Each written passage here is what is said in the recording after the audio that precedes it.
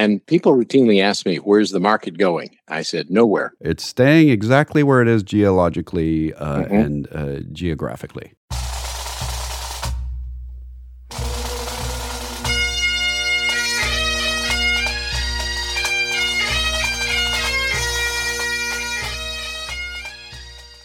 Once more onto the breach, dear friends. Else fill the wall up with our English dead. Good morning again, ladies and gentlemen, boys and girls, and welcome back to another exciting second hour of the Personal Wealth Coach, where we will talk in the amazing and exciting things about things like the difference between what is it when we say macro factors. Yes, it sounds like some kind of diet, doesn't it? Are you into macro dieting? What?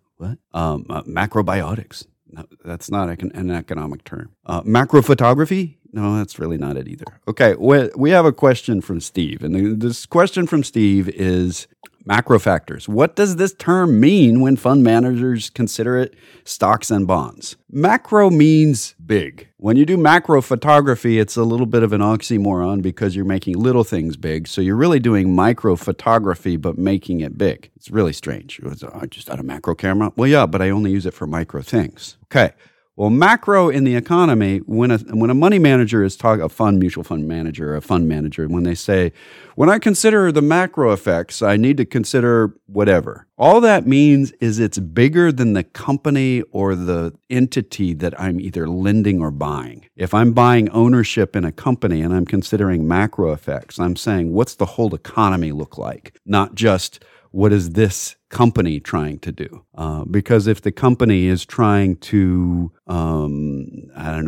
train phone operators in 2001, this is by phone operators, I mean the people you got when you would push the number 0. Younger generations, when I say phone operators, they're like, that's anybody that uses a phone. They're just operating it, right? No, someone had to help you operate the phone before. You had to ask someone for assistance, and they would do things on the other end which were magical and obtuse, and you would suddenly be talking to someone on the other side of the planet. Well, they kind of phased out and were replaced by computers. If you were looking at a company that had been extremely profitable, their earnings are through the roof, and they've been training telephone operators for the last 2 decades, they are the premier telephone operator trainer, and you wanted to invest in them, you might want to look at the macro effects of, that whole technology of people pushing buttons and pulling plugs and putting them in other places to connect people across countries is not the way of the future. So when it comes to bonds, by the way, a lot of people have a lot of problem with bonds. They just don't understand them from one end to the other. And we're not going to try to make you understand bonds today, but we're going to give you a little bit of just tiny bit of understanding. A bond is a loan that you are giving someone or something. That's all it is. It is a loan.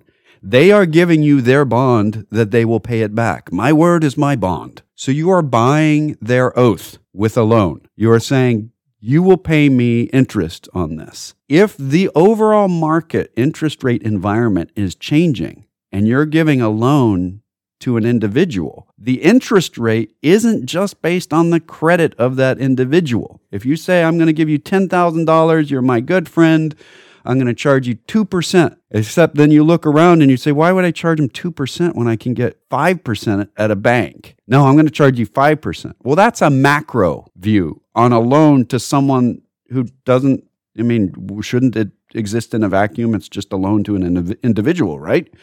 Why should it be a market rate for that loan? Well, that's the macro look. It's important. If you make a deal in a closed loop, you could be the lady whose husband died and who sold the 1969 Corvette for $500 because it doesn't run. Looking a little bit more macro than that might help you. That is what the macro factor means when talking about stocks and bonds. And from a perspective of understanding of economics, that term is vital to understand at the beginning because there's microeconomics, and that deals with what an individual may be doing at any given time, down to the individual level. How much money did you spend on a soft drink? Or how much money did a company earn in earnings? That's microeconomics because it's small and it's not really totally, completely related to the macro. it's affected by it. And so understanding the difference between those two becomes fundamental in understanding the rest of this. And unfortunately, this isn't taught well. And the fact that we have macro being thrown around for so many things. A macro is a thing you record on your computer to make it do stuff for you. A macrobiotic, and this is where you eat this stuff and it's great for your tummy. Macro in economics just means big. Big. Why don't we say big? Well, because we want to sound smart. And so we are going to say words that don't mean any of the other meanings of the word in any other place because we decided that's how it will be. And instead of saying we have a high return, we'll talk about alpha because Greek seems to be a good language to talk about unless you're Greek and then your economy isn't that good. Sorry. Now I have wrapped up the answer to that question and insulted all of the Greek listeners in the process. Thank you. And does that make you a rapper? Yes, I rapped it very thoroughly in the pre-rhyming days of rapping, back when it was only about presents. Okay. Now, what do you have for us today? Oh, well, I was listening to you very carefully. Actually, one of the things that's going on out there is and I know I've talked about this before, but it's important. The negativity in the market is so intense at this point. Yeah. I agree. This is psychologically the most important thing to talk about is the pessimism and negativity. So you have my complete agreement in what you're about to say. And there's a lot of evidence of people leaving the stock market, which is, by the way, why year to date, everything except the S&P 500 and to a lesser extent, the NASDAQ is down. On the other hand, a certain amount of faith is in order here. And I think the issue is we do not have an effective leader in the United States right now, for better or worse. It doesn't take a political scientist to agree with that. Look around at what's happening in Washington. There's no leadership from any party at the moment. We got a lot of chaos. And this is one of those time periods when everything I see out there looks so negative that in hindsight, if I go back to other times when I've seen such negativity, a decade later or 5 years later, I think to myself, man, I wish I had been smart enough to invest more during that period of time. Yeah. And it is a peculiar way of approaching it. There's no guarantee things will get better in the future. However, historically, I can say they have. Once we hit this level of negativity, things tend to get better. Mostly people that are rational and reasonable get fed up with the chaos and tell their representatives, hey, cut it out. And there may be a lot of that going on right now. It's hard to tell, but we really need to cut it out in Washington, guys. This is silliness. Sorry, that was my 2 cents. We probably got some more years of silliness in front of us, but this is one of those times when looking back, I can see that it's more comfortable to sit on the sidelines than it is to get into the fight or get into the struggle or get into whatever's going on. I don't mean fight, which is an indication, probably the most powerful indication we have seen over history that markets, whether a market is high or low, is how pessimistic people are. The more pessimistic people are, the lower the market is. Interestingly enough, despite the fact that over the last 3 years, the stock market has done very well. And over the last year, it's done very well. Morningstar, which tends to be pretty accurate about these things. The timing is always uncertain, but they tend to be pretty accurate. Suggests that based on current earnings, the stock market is about 8% undervalued. Now, does that mean it's going to go up? The thing about having an undervalued, we're value investors, and I can tell you that investing in value, just because something is worth more than you paid for, doesn't mean that somebody else will buy it from you for what it's really worth in the immediate future. You can wait a long time for the public to recognize the value. But this is a time that separates one group of people from another. And this is a time when it's good to stay the course and keep on going and have some degree of faith that things will keep on going too. It's a little hard to do if you read the headlines at all. But I believe we'll probably come out of this a lot better than we went into it. That's my general belief. As a matter of fact, my personal view, and there are certainly going to be people who would disagree with that, is that we are in the Roaring Twenties. And for whatever it's worth, we are very much duplicating the events of the Roaring Twenties, not only, as Jake described a few minutes ago, in macroeconomics and in cultural, but even in the market. Yeah. And I suspect we are going to see some massive increases in productivity in the near future. I forget which is it Chipotle? One of the restaurants that sells Mexican food. Apparently, their mainstay is some kind of edible bowl of salad or something. Mm-hmm. And they were demonstrating this week for people who wanted to see it. They had an open house and demonstrated that could be completely automated. That the bowl could be eaten in an automated fashion? No. That's usually when I'm watching a movie, I feel like I'm eating in an automated fashion. Yes, but they were demonstrating how the ingredients are put in bins and you select which ingredients you want in your bowl of food, edible bowl of food, and this machine totally produces the bowl and basically pops it out for somebody to hand to you. Yeah, I see that happening, and I see it happening in a lot of places, and I think by the end of this decade, we will finally get used to seeing it happening in a lot of places. Yeah. And this is a major socioeconomic change that's occurring, and it's about to get more so.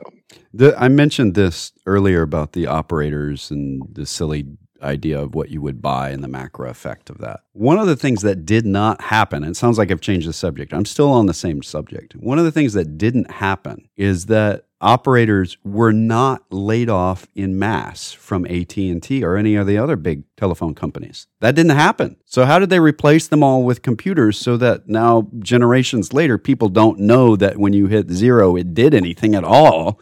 Why would you dial 0? Why would you dial 0 today? It's a strange thing to think about. So it used to be a big deal. So why were there no layoffs? Why didn't we had hundreds of thousands of people employed doing nothing but that? What happened to them? Well, as they retired, as they switched to other positions, they were slowly replaced with the computer and the automation because it took that long for the technology to advance. They just stopped hiring new people into the business, very much like truck driving now. It isn't because they said, we're going to stop hiring operators. It isn't. If you look at the newspapers of the 90s through the early 2000s, there was a push by the big phone companies, a hard push to hire as many operators as they can because they couldn't get enough. It was a hard job. People yelled at you when you got on the phone with them. They hit 0 and they're yelling at you for whatever reason, and you had to put up with it. Nobody wanted to do that job. So fewer and fewer people did it, and they had to pay more and more and more to the people that were doing it until the technology was less expensive, and then it got a lot less expensive. And when we look at the average age of truck drivers today, and there's different stats on this. I've seen 2 different numbers. I've seen 57 and 62 as the average age of truck drivers. So we'll go to the lowest of those and say, or the lower of those and say 57 is the average age of truck drivers out there. And I think that's a pretty reasonable age. Anybody that has seen truck drivers knows that very few of them are in the younger category. Why? Because there are other things that pay well that younger people have been doing. And if you look online, if you look at the back of almost every truck that you pass, you see hiring drivers. You hear the advertisements on late night television. You've heard them for the last 15 years. We don't have enough truck drivers. So expect that to slowly convert. When we're talking about automating a restaurant where the bowl is made when you push the buttons, it's the same thing. It isn't because, hey, we'll just get rid of all these employees that we have sitting in the back. They can't get employees to sit in the back. There's not enough of them to go around. You can see it if you go to McDonald's. Yeah. They used to have, you go into a relatively busy McDonald's, there was 3 or 4 people at the counter taking orders. At the minimum 2. Now you have 3 or 4 kiosks, actually 4, the last one I walked into, where you walk up to and punch in your order, and 1 person at the counter. And McDonald's is working very, very hard on automating the back office, the actual making of the hamburgers and so on. They're not there yet, but they're working on it. It is one of those things that's almost certain to happen in the near future. Nothing is certain in the near future. So I'm going to throw in the middle of this, when we're talking about this, when we go back to an earlier point, and I brought this up in the past when we're looking at demographics and workforce. In the mid-1800s, all over the planet, for some reason, we decided slavery was a bad idea. We can all agree it's a bad idea today, but for the entirety of human history up to that point, we all said, yeah, let's do that everywhere. It's not like it was there were people that said, no, let's not, except for very little points in history. And there were always movements for anti-slavery throughout history. There's never been a culture ever anywhere we've discovered that didn't have slavery. It's this horrible ethical quandary of how did we all do that? No one alive exists that didn't have an ancestor that was a slave, because it's so ubiquitous throughout human history. So how did we all, like those waves of technology that I said, suddenly all the cars drive themselves across the desert? Everybody all at once, the whole year they did it? That's why all the countries in the world, not unanimously, there are still some countries that have slavery. It's just not legal there, at least not publicly legal there. The McCormick Reaper came along. Why did the McCormick Reaper come along? Well, Cyrus McCormick was a blacksmith and we're going blah, blah, blah. No, we'll not delve deep into that. Why did he develop it? Because we were passing laws in the United States that made slavery more expensive. We said, hey, we're not importing anymore. This is bad. And this was not unanimous decision. It was a majority decision in the United States, including among the southern states, that they shouldn't be bringing more people over, taking them from freedom and putting them into slavery. And so they thought, okay, well, just people that were born that way, because they don't know any better. It's not any better, but we were, I don't know, it was a long process. It made slavery more expensive. It was a smaller market for it. It was only the people born into it. And a lot of them were running away. I imagine that. So Cyrus McCormick in Virginia, this is the South. This is where slavery was king at the time, developed the Reaper. And it was originally only for wheat. There were other machines that came along later. And the technology of the McCormick Reaper spread across the planet relatively quickly. Over decades, but at the time, that is like light speed. And it made it universally less expensive than slavery to do things. So the increase in the price of slavery is what led to the abolishment of slavery. The very value, the extra value that was held in the idea of slavery is what led to its collapse. And that's amazing, and it's beautiful, and it's fantastic. It's still got vestiges that are hanging out. We've got technology that needs to come along and improve that.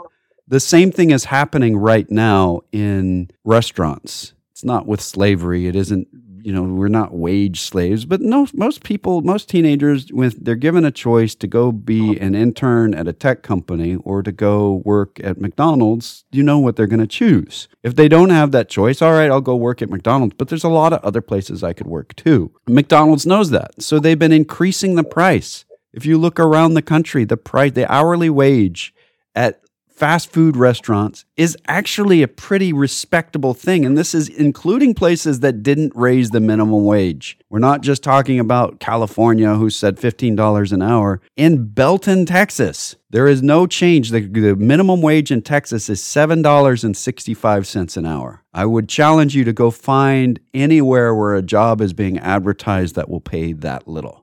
So the minimum wage has been set by the market. The market has said, no, that's too low. We're not going to take that. There's not enough of us to go around. You got to pay us more. And because of that, the very value that is growing there, we can't find enough people, even at the higher pay, to come stand behind the counter and push buttons because there's other jobs that will pay more. And if you look at the turnover rate in employees at McDonald's, this isn't new news. This is something that's been in effect for decades and decades since the beginning of McDonald's. The vast majority of people that work at McDonald's only work there a few years. And everybody listening says, well, of course, why would you work there for decades? Well, you got into a management position, and that's the point, is that nobody says my life career will be flipping burgers at McDonald's. You could be a short order cook at Denny's and really get respect and do the same thing. So this is where a shift is occurring. The fact is that when there is too few of a commodity and the price gets unmanageable, we find alternatives.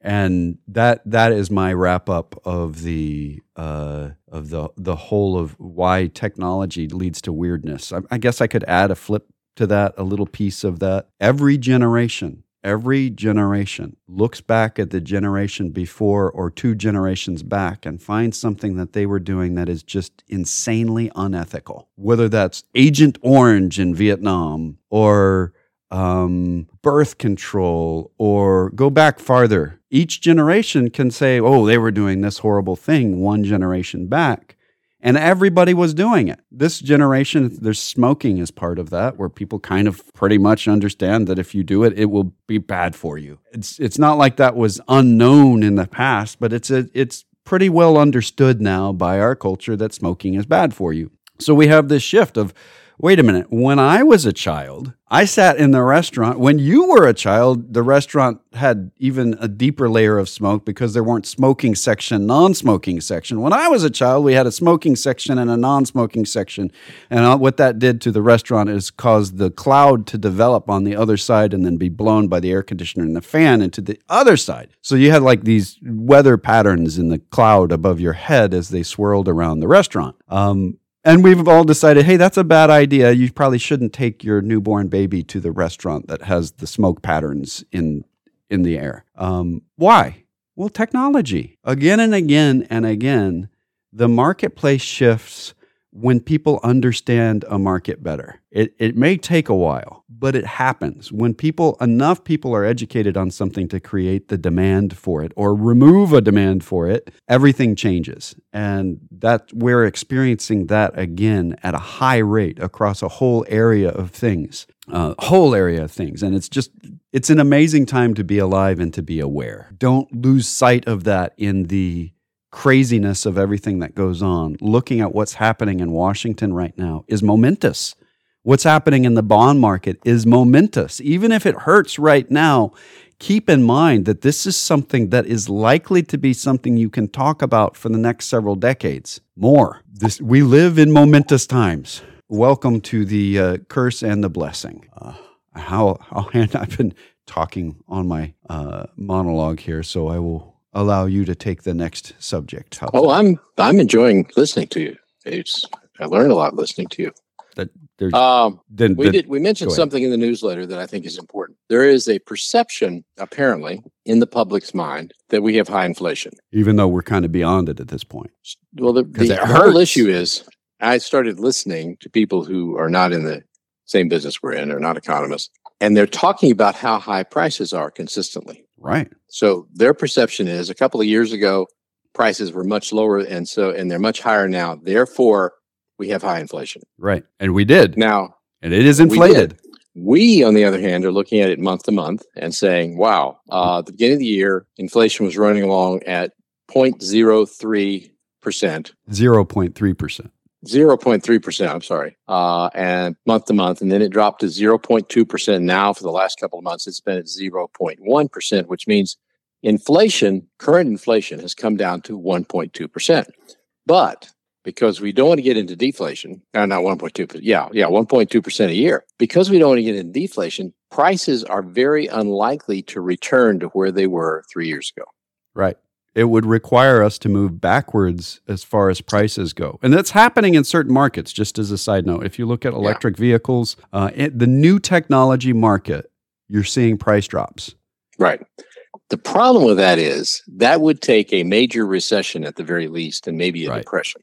And we don't want that. So people's perception is based on a window of time that may not be appropriate for figuring out whether we're having inflation or not. Now, that's one of the reasons I mentioned earlier that is cited for people spending a lot of money right now, is because they're perceiving high inflation. Right. When it's basically behind them. So the prices are not going up very fast. Matter of fact, the prices are going down for things like traveling to Europe. Yeah. Buying a new car. So that's where we are mentally. Now, we tend to do the same thing with investments, by the way. Yeah.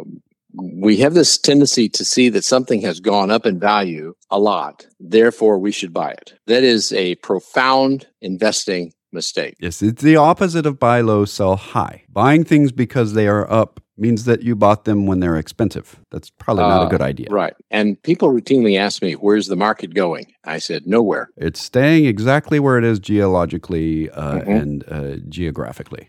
And they don't like to hear that. They say, I've heard that it's going up. I can say that the market rose. It is, for instance, roughly the S&P 500 is roughly 12% higher than it was at the beginning of the year. But I can't tell you where it's going because the future is absolutely uncertain. We'll explain that. This is a good one. The concept of going implies physics. If you're in a car and you're driving down the highway, you're going somewhere. If you hit the brakes as hard as you can, you still can't stop in a split second. Now, if you slam into something, you can stop in a split second. There's still a lot of little movement inside, but you won't like that. No, you won't enjoy that. So there's something called momentum and going in the real world. And this is our experience, and we try to apply that to the market. The market is an auction. And you can get momentum at an auction. If you get a bunch of people in there that have been drinking and they're here to support a cause and they don't care how much they spend, you can get the market, that auction market, to go pretty high. It's true. You can get momentum in there and you can look at the crowd and say, whoa, this is where that auction's going. But when you get a larger auction, where you can't unanimously measure how many people have been drinking, not drinking, what their intent is. Are they all here for the same reason? So if you're at an auction, everybody at that auction is thinking, I may buy today. When you're in the stock market, that is not the case. Not everyone in the stock market is saying, I may buy today. They may have already invested everything they have. They have a 401k. It's in the market. They're not buying with that. It's already bought. There is zero chance that they are buying today. It's already there. It's not like other auctions. So measuring the momentum of a large auction, you can't do it. There isn't a momentum. It's a bunch of people thinking different things. You can say there's kind of a trend in that chaotic thinking. But when people say this is what the market is doing today, the reality is they're saying that a bunch of people's averaged actions amounted to something. It's like if everybody's on the highway right now, where are they going? Where are people traveling to today? Answer that question. We can say, well, a lot of places, when you average them all together, they're not really going anywhere. If you average everybody's destination, it's someplace that doesn't exist as a destination. Think about all of the trips happening at all the places in the United States today, geographically, average that together. Where is everybody going? Oh, someplace in the middle of Idaho for some reason. I don't know why. Well, you averaged Los Angeles and New York into there. Well, they're in Idaho. Of course, that's where the people are traveling to today. No. And this is why we say we can't say the market is going somewhere. We can say this is where it averaged out to. But even that is misleading because if you're talking about traveling, the people that went to Los Angeles don't feel like they're in Idaho, and neither do the people in Manhattan. But that's the average. This is also back to that original question about macro factors. When you're talking about in aggregate, when economists talk about the average, this is true when we're talking about the market and indexes as well. Whatever that index experienced is probably not what you experienced, unless you are 100% invested in something that's supposed to track that index. And even that, when you look closely, the return on your fund that's tracking an index is not exactly the same as the index. It's impossible. There's internal expenses. You have to do transactions. You have to buy things and sell things, and that costs money. And you can't buy it and sell it at the same speed that the index does because they're not actually buying or selling. They're mathematically introducing securities in it. What is an index? Well, it's done by a media company to try to measure movement in the market. So they say, let's average the prices of these stocks together to see which way they went. But those companies are a little bigger. Let's give them a higher weighting in the average. They didn't have to pay money to buy it. It's just mathematical. If they remove a company from the index and replace it with another, they didn't have to sell that company and buy a new one. They just mathematically removed it and replaced it with another. An index fund that's trying to track that index has to sell the stock and buy a new stock. And when it's removed from the index, all of the index funds have to sell it. So there's a phenomena that occurs in an index. When a company is added to an index, the S&P 500, its stock price jumps. One day to the next, no changes inside the management of that company, no changes in their profitability or in their earnings. They just join the index. Well, a bunch of index funds are now buying them to put them in the index, and they're selling the one that left the index. So the act of being in the index changes the price, which means that the index, which is trying to measure the movement of the market, by measuring the market, changes it. It's kind of like physics in a different way, but it's all about attention. If we're talking about the tiny quantum effects of particles in physics, and you observe it and it changes what you're observing. In the market, that's the case too. When we observe the market to measure it, even in indexes, it changes the market that we're measuring. It's weird to think about that we as a group, by measuring the thing that we're doing, changes the thing that we're measuring. This isn't true when you're measuring a 100-meter dash. Got a 100-yard dash, it's going to be 100 yards. How do you measure that? Well, it's this long. Did it change the length when you measured it? No. But when you're changing something that is purely based on observational value, opinions people have. I have an opinion that it's worth this. You have an opinion that it's worth that. I'm going to put my money where my mouth is, and I'm going to buy it for the thing that I think it's worth. Well, then when we measure that and we say, okay, people think it's worth more. Other people go, oh, they think it's worth more. Well, I think it's worth more too. I think it's even worth more than that. So that opinion change can change other people's opinion. This is behavior. This is how the market works. It isn't based in physics. Momentum investing isn't the same as momentum in a dump truck driving down the street at 60 miles an hour. It is very, very hard to stop and change to the opposite direction in that dump truck. There is time between the decision and it actually occurring. There are also physical events that have to occur. In the market, that does not exist. The market can have this perceived upward momentum or downward momentum, but it can change direction in a split second and go absolutely the opposite way. Because it's not a direction. It's a price change. And people have to really understand that. This is funny because when you get to commentators on television or commentators about things, there's two realms of study that people feel like they can ask questions about anything. Well, you got a physics guy, you can ask him, why do you think politics in Washington are acting the way they do? You get an economist and you're like, oh, well, let's ask you about the politics in Washington. It's like, you think these things cover all. The rules of physics cover all, or the rules of economics covers all. No, the economics rules are all conceptual and based inside our behavior. And the rules of physics are the opposite of that. They are the things that are not altered by our opinion, except possibly at the macro level. I'm going to alter the universe by thinking about it. Maybe I will. I can change the universe through my own actions only. There we go. Now, that's me been on a pulpit for a long time. And I didn't get, there's a study that I wanted to talk about for long COVID and for non-long COVID. That's fascinating. I'll just throw that out there. This is an interesting subject.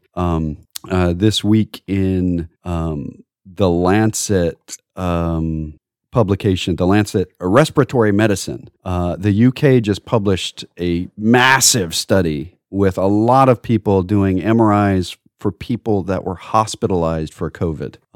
There were a lot of people hospitalized for COVID. What they found is that 60% of the people that were hospitalized for COVID, that's not just getting COVID, but hospitalized. Generally speaking, that's a more critical care situation than otherwise. So 60% of the people that were hospitalized in an MRI 6 months later showed abnormalities in multiple organs, especially the brain and lungs, but not the heart. Okay, so that's the big surprise. It wasn't in the heart. The heart's no big deal. What about people that didn't have COVID or weren't hospitalized for COVID? 27% of people who'd never had the disease had changes and abnormalities in multiple organs. Yes, they're multiple organisms. So 60% who were hospitalized, 27% who didn't get it at all. That's a big enough difference in a large enough people to say that there are long-term consequences of severe COVID. We knew that already, but now we've got data to show it. And it's when we look at people that left the workforce that didn't come back to the workforce, this is a component. We've got other people joining the workforce that weren't in it before, but we still haven't gone back to the same percentage of the workforce employed that we did pre-COVID. There's early retirement, there's a lot of other things, but this is a major component. Okay, now that was my two-subject monologue, and we're about out of time. This is the Personal Wealth Coach with Jeff and Jake McClure. This is the Personal Wealth Coach, and we do make other statements than really bad puns about songs. We are a finance program, as you would probably guess from the Personal Wealth Coach being our title. The Personal Wealth Coach is not just the title of the program, it's also the name of an SEC-registered investment advisory firm. All right, well, does that mean that the SEC likes us? What would you say to that, sir? I would say that the SEC professionally dislikes almost everyone. Right. That is no implication of the SEC's approval just because we're registered with them. Why is the radio program and the firm named the same thing? Because we have to give this disclosure no matter what it is, and it's less disclosurable. It takes less time to do if it's just the same name. So we've been doing this program here on this station, 1400 AM in Temple, since 1996. We've been doing this a long time, and we haven't been paid for it ever. We also have not ever paid for it. So we've been doing this a long, long time, and the whole idea is education. We do advertise as a firm on the studio, on the channel, for this radio program. We don't actually advertise for our firm. We're advertising for the radio program. So what we're saying is that this is educational, and we do occasionally get business from it, but our purpose here is truly education. That being said, it's not advice. Advice would be if I knew who you were, if the other bald guy, Jeff, knew who you were, and we were able to have a private conversation with you about things in your best interest versus broadcasting to everyone. So we're going to be talking about education, which is why we do the program to begin with. So those two disclosures are really one. And having said that, do you deem to tell us another disclosure? Yes. The information we present on this educational radio program has been obtained from sources we deem to be reliable, but we make no warranty or guarantee as to the accuracy or completeness of said information. And he really can't get through the week without that. I think if you would like to talk to us off the air, we actually give individually crafted and customized advice based on what people are trying to achieve. That's generally and portfolio management. And that's generally for people with higher net worths, but we make exceptions occasionally. And so you can contact us locally, voicemail available during the weekend, but actual real live people, no phone tree during the week at 254-947-1111. You can reach that line toll free at 1-800-914-7526. That's 800-914-PLAN. And I think it's important to note that we're an independent fiduciary firm. We don't work for a corporation. We only work for our clients. Right. Exactly. You can go to our webpage, thepersonalwealthcoach.com or tpwc.com. There's a contact form. You can use emails, Jeff or Jake at tpwc.com. There are recordings of the radio program going back years, newsletters going back decades, and you can find us wherever podcasts are given. Thank you very much for listening on a nice Saturday morning. And until next week, this has been The Personal Wealth Coach.